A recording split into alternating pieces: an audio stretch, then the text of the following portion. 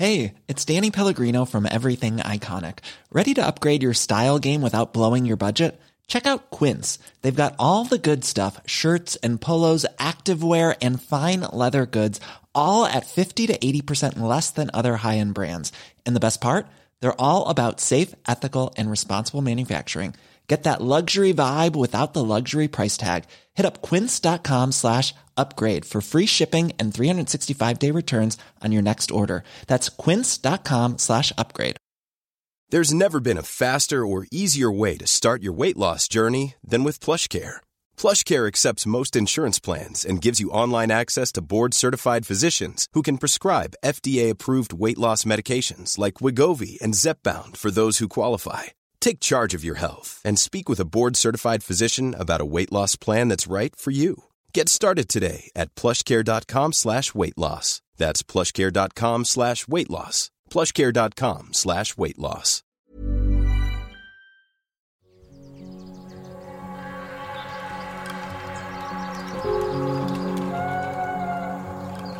Since Columbus's first exploration of the northern coast of South America, Guyana, or the Wild Coast as it was named by the Dutch, was seen by the Spanish, French, English and Dutch as a place of discovery, settlement and wealth. The early 17th century saw Dutch trading ports, a short-lived French colony and an English settlement called Marshall's Creek. But immediately following the English Civil War, a colony was formed on the north coast of South America in what is modern-day Suriname. It was an area previously visited by the Spanish, the French and the English during the 16th century, many of whom had sought out the golden city of El Dorado. In 1650, it would become known as Willoughbyland. And the story of Willoughbyland is a perfect microcosm of empire itself. Joining me to discuss the events surrounding the establishment and surrender of the colony is a truly wonderful writer, Matthew Parker, author and Fellow of the Royal Historical Society, whose works include Monte Cassino, the story of the hardest fought battle of World War II, The Sugar Barons, and Goldeneye, where Bond was born, Ian Fleming's Jamaica. His next book is One Fine Day, 29th of September 1923, Britain's Empire on the Brink, which comes out later this year. But the book we're going to be talking about today is Willoughbyland, England's Lost Colony, which examines the events of this short-lived South American colony and its place in a larger discussion of the nature of empire.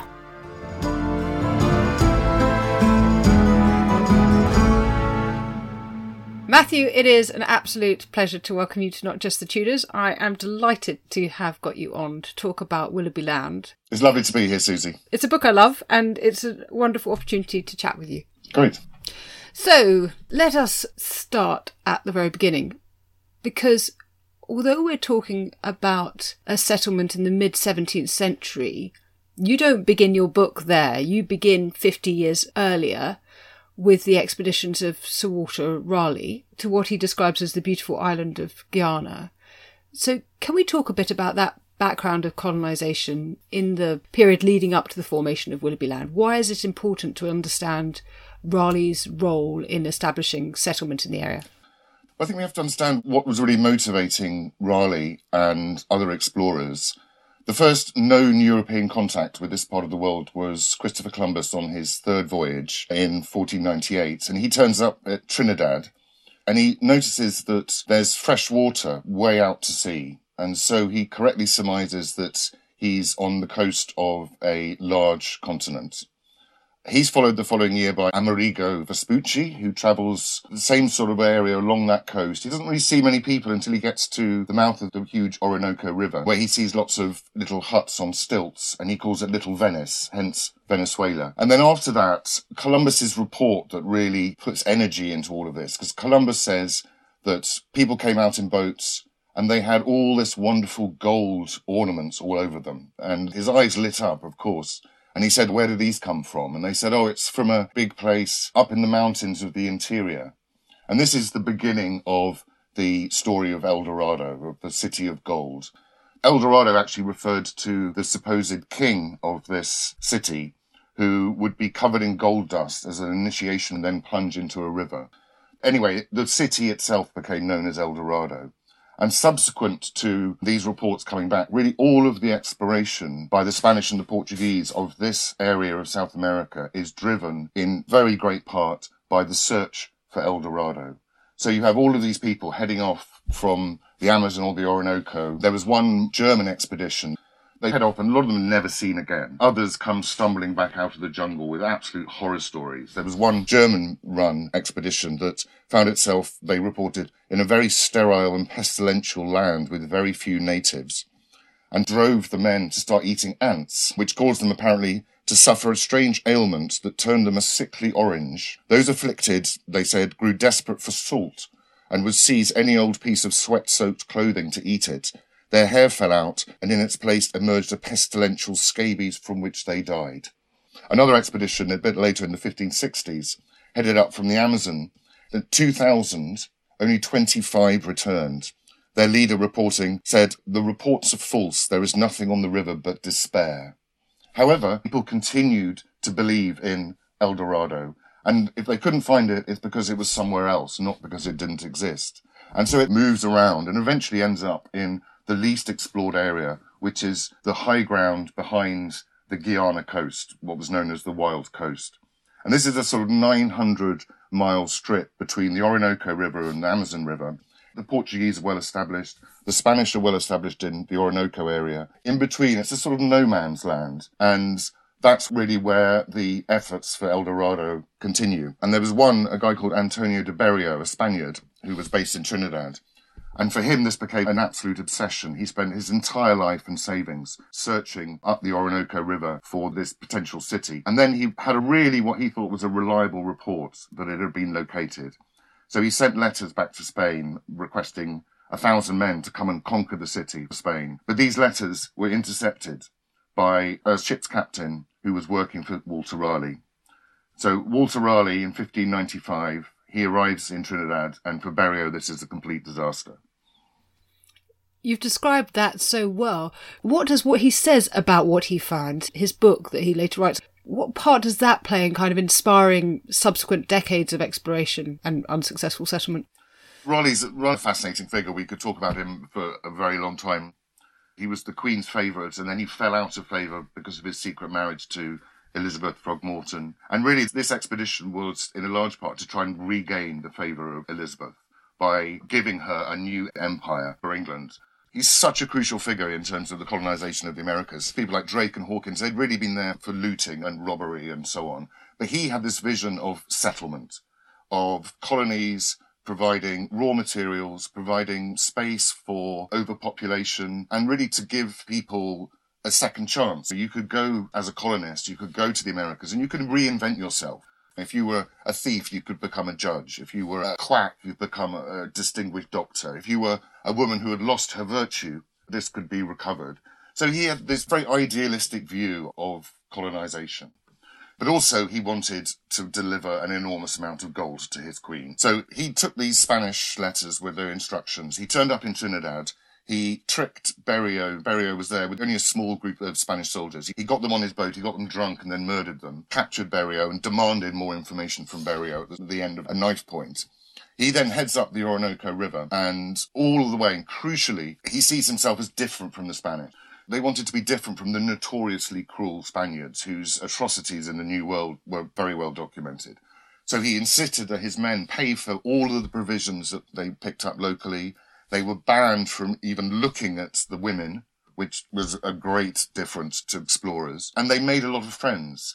And the local indigenous people, apparently there was a prophecy that the Ingleses would rescue them from the tyranny of the Spanish. And Raleigh had this vision of an alliance between the local people and the English to even attack Peru from the landward side and therefore hit Spain at the sort of fount of all its wealth that was, as Raleigh said, disturbing the peace of Europe so badly. And he had local indigenous people with him as translators, and he travelled quite a long way up the Orinoco River until it reached another river called the Caroni. And here difficulties arose, people started getting ill, and the currents were unfavourable. So he didn't actually find the city of El Dorado, but he found what he thought was a mountain full of gold-bearing rock. So he took some samples, and then he returned eventually to England, where Raleigh seems to have been very good at making enemies. in the court. And I think that there was a lot of sort of jealousy and so on. And his rocks that he brought back were found, unfortunately, to be worthless. And everyone said, we don't even believe you went there. You were skulking in Cornwall. You've made up all of this fantastic trip. So he said, I'm going to write it all down. And he wrote this book, which is one of the most extraordinary things you'll read from this period. This book is an extraordinary mixture of the fantastical and the mundane. It's still considered to be almost priceless anthropological information about people, about their customs, what they ate, their gender relations. There's a very hard-headed description of the potential for crops, for tobacco, cotton. There's also, in the area, there's very valuable woods and dye stuffs as well.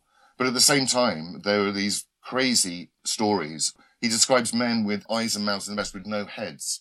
And there's the female Amazon tribe he also describes as living there. And both of these, of course, are European tropes going back to Homer and Herodotus and Mandeville and these sort of people. But even more important for the future was another fantastical element. In the book, Raleigh gives a detailed description of the city of Manoa, or El Dorado, its king, its grand streets, its extraordinary wealth, its people down to the colour of their hats. None of this had been seen by Raleigh, of course, but was put together from rumours collected on his trip and from the Spanish letters that he got hold of. There was even a map citing the city and the large lake which it bordered in the hinterland of the Guyana coast. But this book, it was a massive bestseller. It was quickly translated into Latin, German, Dutch and French, and really it seized the imagination of everyone in Europe. And so suddenly the wild coast, this previously ignored stretch of the South American coastline, there's a gold rush. So people pile in, not just looking for El Dorado, but also trying to form settlements and trading stations. Raleigh himself makes a second voyage in 1617, which is dramatically different to his first, for many reasons, but one of them is because of the altered relationship between England and the Spanish. What was the Crown trying to do in attempting to colonise the area?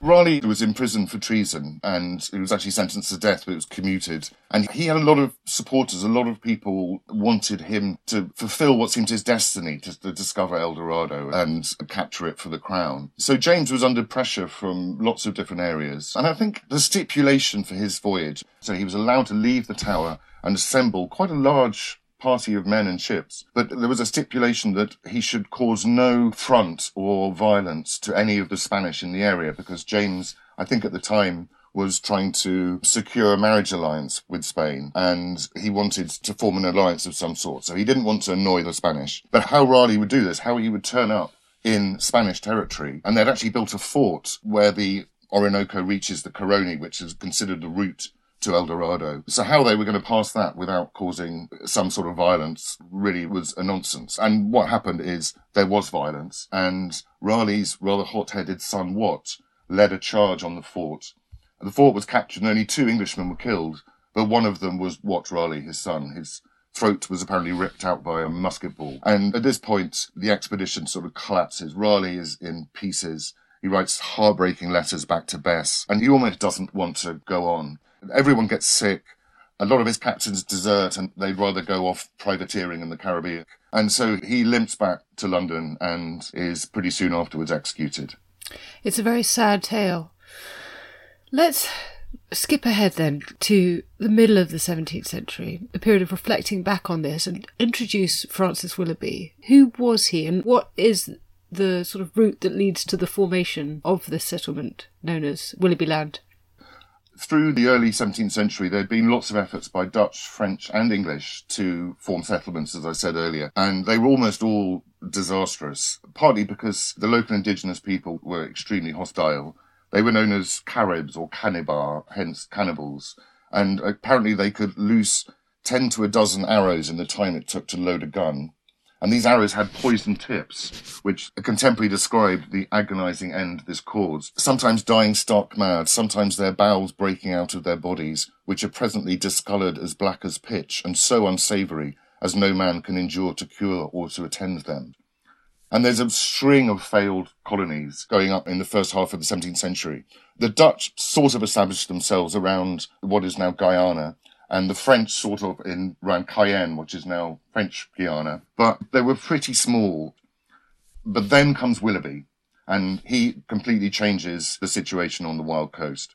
Now, he was a Lincolnshire gentry nobleman, and he'd been, at the beginning of the Civil War, he had sided with Parliament. But then, if you see a picture of him, there's a great description of his portrait. He's described as aristocratic indecision written all over his face. Anyway, he changes sides, and soon after he's up for treason, he's made a sort of escape plan, and that is to go to the Caribbean. And he secures the proprietorship of what was called the Caribbean Islands, which is essentially Barbados and a few other of the small islands around there.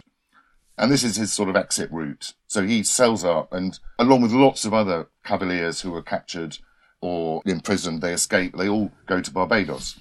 And he did that as well. And then Barbados, during the Civil War, had actually just kept its head down and was making serious money through its sugar plantations. But then, when the king is executed, the Cavaliers and the Roundheads on the island, who'd been getting on fine, they suddenly have this massive falling out. And the island declares for the king in 1650. So Parliament sends a fleet to subdue the island. There's a blockade, and there's almost a sort of Marston Moor in the tropic. Two sides line up with their muskets. But then there's a torrential rainfall, and they just give up. And they go to the Mermaid Tavern in Oystons, and they come to an agreement. And part of the agreement is that Willoughby is allowed to leave Barbados and go to Suriname, to what became known as Willoughbyland. While he'd in Barbados, he'd sent a sort of advance party to the Suriname River. And by reviving the name of Raleigh, he had done a deal with the local people. He brought a couple of kings back to Barbados, and they agreed that the English could settle among them. So he and the other cavaliers are expelled from Barbados, and they arrive in this new place, Willoughbyland. And how ever do they make a success of it? There's several reasons why it succeeded when all the previous efforts have failed. And one of them was the deal with the indigenous Carib people. The other is it was just on a much greater scale. These early colonies would have maybe 20 to 100 people. He had hundreds, and he invested a huge amount of money. So the land was cleared, and there was a lively trade with the local people in hammocks and in other cotton goods. Tobacco, Suriname tobacco is apparently of very good quality, and dyestuffs and woods, as we talked about. Willoughby himself doesn't stay very long in Willoughbyland. After about 2 months, he leaves and goes back to London. He's an inveterate plotter. So he gets involved with lots and lots of royalist plots. He's jailed by Cromwell on several occasions. So he's in London, and the people in Willoughbyland had left to get on with it. And they form, for the time, what is an extraordinary sort of advanced society. They had a governor and a council and an assembly like other of the colonies did. But the governor was elected by a franchise of the richer male people in Willoughbyland. And it was described as a strange government, elective in the people. They also form alliances, because previously the Caribbean was a cockpit of European wars throughout this period, between the French and the Spanish and the Dutch. But on the South American coast, they all agree, look, we've got enough to deal with. We've got as much land as we want. We've got these indigenous people that we need to keep an eye on. And they came to an agreement that whatever was happening in Europe or the rest of the Caribbean, they would remain friends. And this caused an enormous amount of prosperity. And very soon there are plantations on both sides of the river, way up into the interior of the country, and all producing very good quality goods. And then what happens is they change to sugar. And that is the moment where sugar is by far the most valuable crop. And it takes a while to establish, but once you've got your plantation up and running, then it's just a license to print money at this time.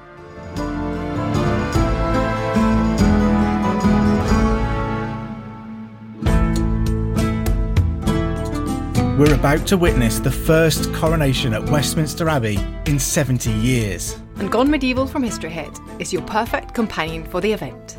From the earliest English coronation records, to what the royal regalia used in the ceremony means, from the surprising origins of the recognition part of the service, to the lavish banquets that took place afterwards. I'm Matt Lewis. And I'm Dr. Kat Jarman. And on Gone Medieval in April, we'll be exploring the medieval origins of this feast of pageantry. We'll try to pick out the key moments for you to watch and trace their origins back into the mists of time. We've got some great guests and fascinating topics to lift the lid on a moment when, let's face it, people all around the world will have gone medieval. Subscribe and follow Gone Medieval from History Hit wherever you get your podcasts.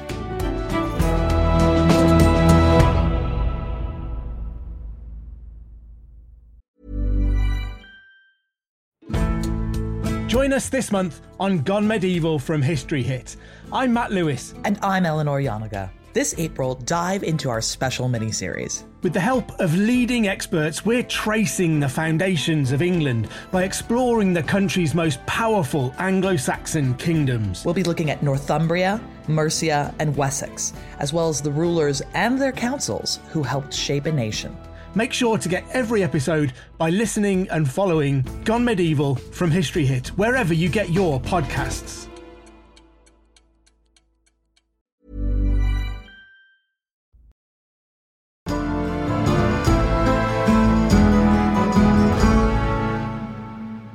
Was this getting back to London and elsewhere? Because you note by 1653 that the islands attracted some 26,000 settlers. So who are these people? Why are they going to Willoughbyland? Is it the sort of promise of gold still, or is it this sense that you can escape the political environment of Europe, or have they learnt about the possibility of printing money through sugar? Well, Willoughby himself actually published a pamphlet in 1655. It was a sort of manifesto for the colony, and he promised to provide cheap passage, easy loans or indenture on comparatively generous terms, with free land on arrival. And he describes the colony as the sweetest place that was ever seen. Delicate rivers, brave land, fine timber. A lot of settlers came from Barbados, which had become rather overpopulated. And a lot of the sort of smaller operators had been squeezed out by the big plantations. There had been a sort of an amalgamation of a lot of the smaller settlements. But also if you look at England at the beginning of the 1650s, it's absolutely in ruins. It's suffered more deaths per head than any other time in English history apart from the First World War. There was a huge slump, very high unemployment. Taxation is something like 7 times higher than before the war. It's a ruined country, and it's also, at the same time, a sort of deep chill. It's a sort of part of the mini ice age. And if you compare that with Willoughbyland, which was, as one visitor put, a place of eternal spring,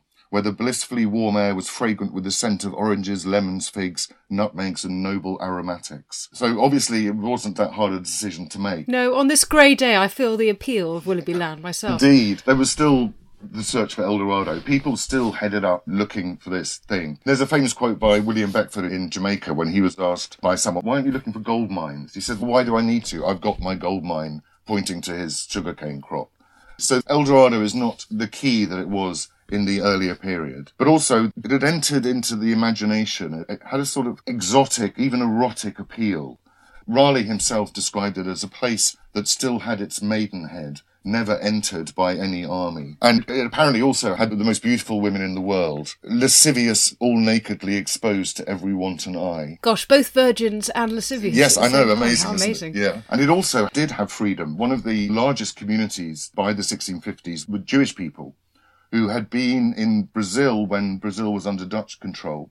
But when the Portuguese kicked the Dutch out of Brazil, it meant the return of the Inquisition. Under Dutch rule, they were safe, Jewish and conversos. So they upsticked from Brazil and moved en masse to Suriname. They were highly sought after, partly for their cosmopolitan and international connections, particularly with Amsterdam. And they were offered freedom of conscience, the right to erect a synagogue, the first which was built as early as 1654. They could be elected as burgesses, and they were exempt from taxation for up to 12 years. That's how desirable this community was. And this was more freedom than anywhere else in the world up until the 19th century. And also for cavaliers, and after the Restoration for nonconformists, who were obviously after the Restoration were faced with the Clarendon Code and censorship and a lot of restrictions. So it was a place of political freedom, it was a place of exotic appeal, and it was potentially hugely rich. And in the 1650s, it was described as potentially richest colony in the British Empire and the most hopeful place anywhere in the world. But then with the Restoration, everything changed. But thinking of freedom, was the crop that was so valuable, sugar, dependent on forced labour of enslaved or indigenous people at this time? By 1653, there was something like 30,000 enslaved Africans in Barbados against a white population of only about the same. It was about evens. In Suriname, there were a certain number of enslaved indigenous people, but they had to be very careful where they came from. So rival tribes would enslave each other and sell them to the English. In fact, there was even a phrase for which tribes could be safely enslaved and which couldn't. They were known as beavers for some reason, I don't know why. But this is on a pretty small scale. Most of the work is still done by indentured or free white labour. And then at the beginning of the 1660s, people start looking around Suriname and say, look, what this place needs is enslaved Africans who have proved so successful at growing sugar in Barbados and elsewhere. And then there's a sort of turning point in 1663 when Charles sets up African Adventurers, basically a slave trading business, with his own money, with a lot of money from the court and from other people, including Pepys and Locke. And they really take the importation of enslaved people onto another scale. They're delivering tens and tens of thousands all over the Caribbean. Of course, this introduces everything that Willoughby must have known about in Barbados. It completely changes the nature of the place. It becomes a place of tyranny and of terror and of cruelty. And that's what happened to Willoughbyland.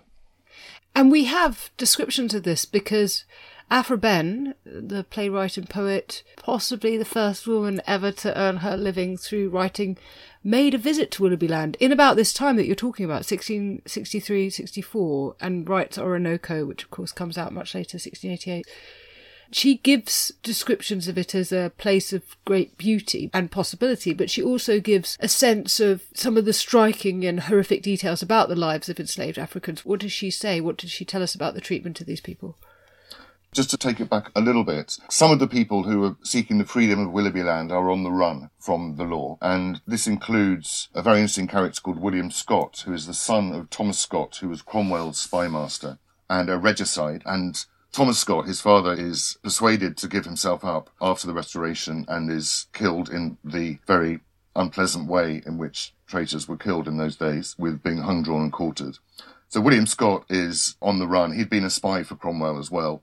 And he goes to Holland and he's a heavy drinker, he's a womanizer, he's a spendthrift, and he will really work for anybody. And to paint the picture at the end of the Restoration, there's endless plots and plotting and spies spying on spies. It's a lot of sort of complicated disloyal playing out. Anyway, he flees to Suriname, and there everything has changed and democracy has collapsed. And there's a guy called William Byam, who is a Cavalier, and he's taken it, and all of the sort of political freedom is disappearing. And you have rival groups now who are at each other's throats. You have the groups who were previously parliamentary supporters, and you have the royalists. And all of the sort of friendliness has gone, and they are really at each other's throats. And Aphra Behn arrives in Suriname as a spy. She had a code name, Agent 160. And she's sent there, we're not sure by whom, but when she returns, she gives a personal audience to Charles II, reporting on her trip. And part of her brief seems to be to bring in William Scott and turn him to become a double agent, which he'd given indications he was willing to do.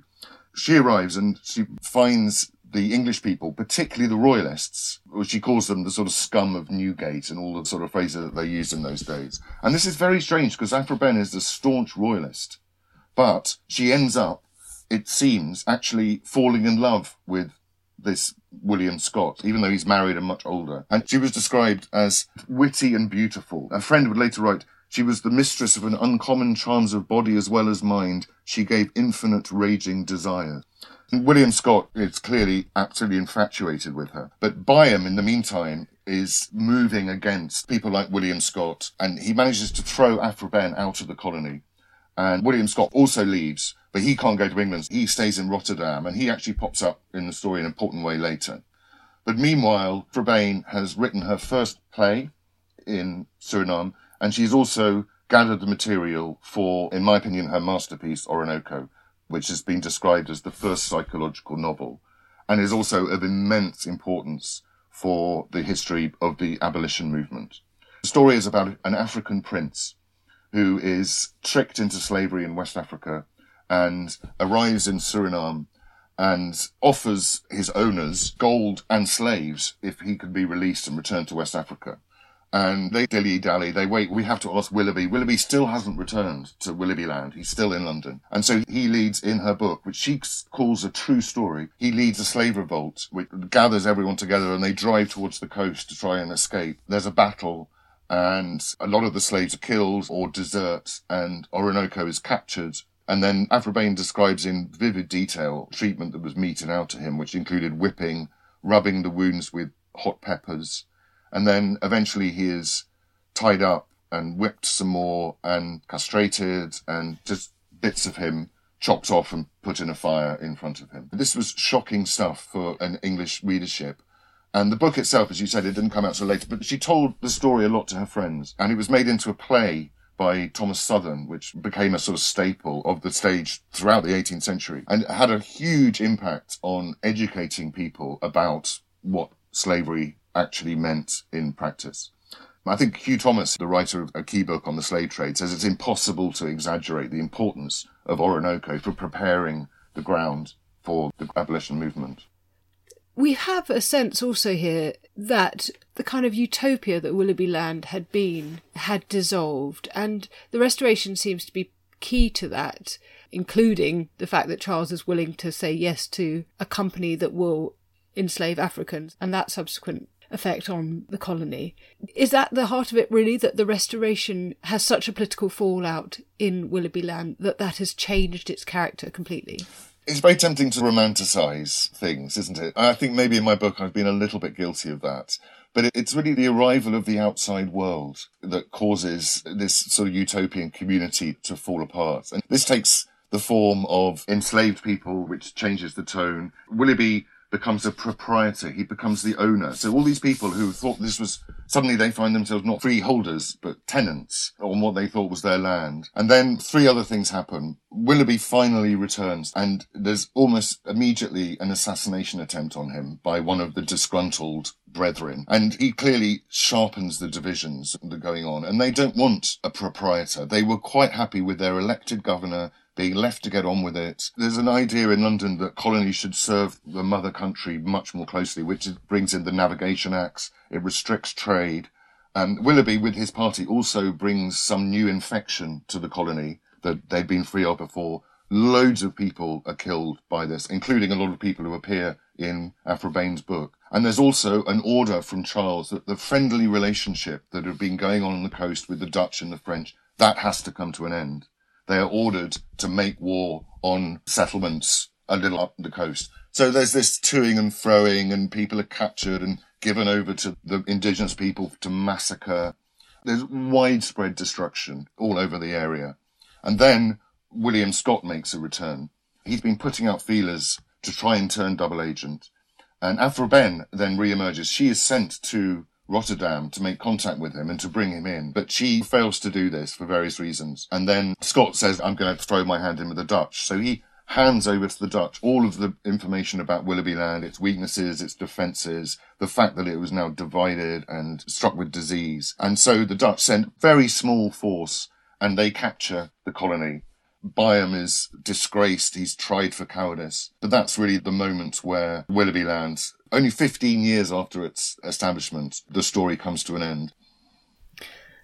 I always think there's great value in what Richard Holmes calls footprint research, going to a place yourself. When you were writing this book, were you able to do that? Was it useful to you? Yes, I was able to do that, and I've travelled a lot for research purposes, but this was the most extraordinary trip I've ever done so far. It's such a strange place, overwhelmingly strange. And I'm sure English colonists found this as well. There's something like 8,000 different types of tree. There's 1,600 different birds. It's just got this incredible variety and strangeness.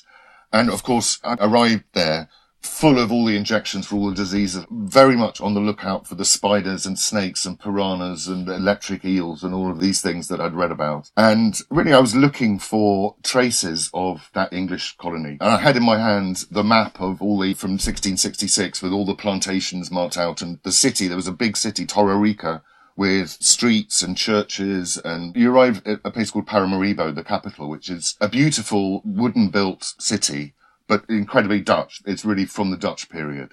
There's nothing there. There's a fort, which used to be called Fort Willoughby, but now is called Fort Zeelandia. There might be a few stones from the English period at the base of the walls or something. So I went on a trip in a little boat up the River Suriname, and we travelled very slowly, and we had to get out and pull the little boat up the rapids when we encountered rapids.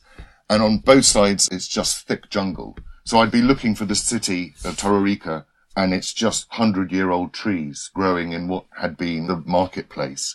Not a trace at all. I went to Parham Hill, where Willoughby had his plantation, And I was shown lots of stuff that had been dug up. So many bottles, gin bottles. You can see what fueled the Dutch colony and everything else that went on there. But no trace of the English colony at all. And then we kept going further up the river, and it's just this stunning jungle everywhere. And then after a long period, we rounded a bend, and suddenly there was life on both sides of the riverbanks. There were little children playing in the water. There were women washing. And these were the descendants of the Maroons, the African slaves who had run away and gone up the river and established communities. And it was just absolutely awe-inspiring.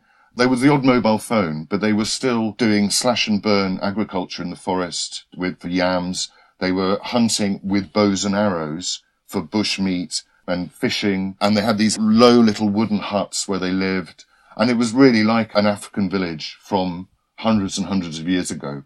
And it was just the most extraordinary place. And this is really was what I came away with from that trip, is that there was no sign of the English colony and all its cruelties. What had remained from that period was these maroon villages. Fias and I wrote about them in the 60s, where they had recreated Africa, maintained their racial purity, their African arts of carving, singing and dancing, and above all, their pride. And this was a lovely thing to encounter. Again, we shouldn't idealize it too much. One of the people in my boat was actually a doctor who was traveling up to try and help with an ectopic pregnancy that had been reported, and unsuccessfully the woman died. We shouldn't idealize living in the 16th century, but it just seemed so pure and, I don't know, heartening that Maroons had managed to survive. And as Naipaul says, kept their identity, kept their pride after the appalling things that their ancestors went through. So yes, it was an extraordinary trip, and I'm definitely going to go back there. And I've made some lovely friends. There's 3 different Maroon languages, which I was trying to pick up little bits of. And obviously Suriname's history, there's been civil wars, there's been dictatorships, but they did find gold eventually. They found gold, and there's a big mine. It's not El Dorado, but it does help pay for everything that the people need. Amazing place. That's wonderful. And that sort of sense of seeing a place, so helpful as a writer to be able to describe it, but also that sense of justice, I suppose, is perhaps too grand a word for it, but here the English have started something, the Dutch have continued it, and yet there are these pockets of life that have survived despite their colonisation. Your line in your book is that you say the English had come to paradise, to a heaven, and left behind a hell. And finally then, I suppose, what could we say that the story of Willoughbyland tells us about the nature of empire? It's a sort of microcosm of this absolutely huge, crucial change that occurs at this time. Previously, and we were talking about Raleigh and his vision of colonies as settler colonies, where people would come out, have a new chance, make a new future for themselves. And the same was true of Barbados. Barbados was entirely white for the first 30 or so years of its existence. And then everything changes with the introduction of sugar and slavery. The white population shrinks to nothing. The enslaved black population becomes absolutely massive. And you have this, instead of settlement, people would come from Europe. They would come, get as rich as they could, as quick as they could, and get out. There was no question of loyalty to place. It was just somewhere to go and exploit, obviously, the enslaved people, but the environment, and just exploit everything, take the money, and get back to England as quickly as you could before you got caught up in a slave rebellion or you got ill from the diseases of the region. So it goes from one vision of what empire should be to a radically different one, all in this very short time frame. So it boils down what is, to me, a really interesting sort of pivot in the empire's history. Yes, it shows us what could have been and then what horrifically was. And as you have talked about it so well, people should know that you write even more beautifully, and if they want to engage with this whole incredible story of England's lost colony, then your book, Willoughbyland, is the place to go. Thank you, Matthew, so much. Thank you. And thanks to my producer, Rob Weinberg, and my researcher, Esther Arnott. And thanks to you for listening to Not Just the Tudors from History Hit. We're always eager to hear your suggestions for podcast subjects, so drop me a line at notjustthetudors@historyhit.com or on Twitter @notjusttudors. Also, if you're in need of an extra hit between podcasts, do sign up to our newsletter, Tudor Tuesday. Details of how to do that are in the notes below this podcast. And please rate, rank, bestow multiple stars, and comment on this podcast wherever you listen, including on Spotify. It really helps more people find Not Just the Tudors.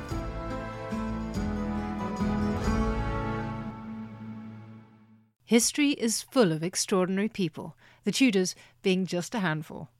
In my latest film on History Hit, we meet Bess of Hardwick and go inside the incredible house that she built, a house that defines the elegance and grandeur of the Elizabethan age, a house fit for a woman who climbed to the top of the Tudor social ladder.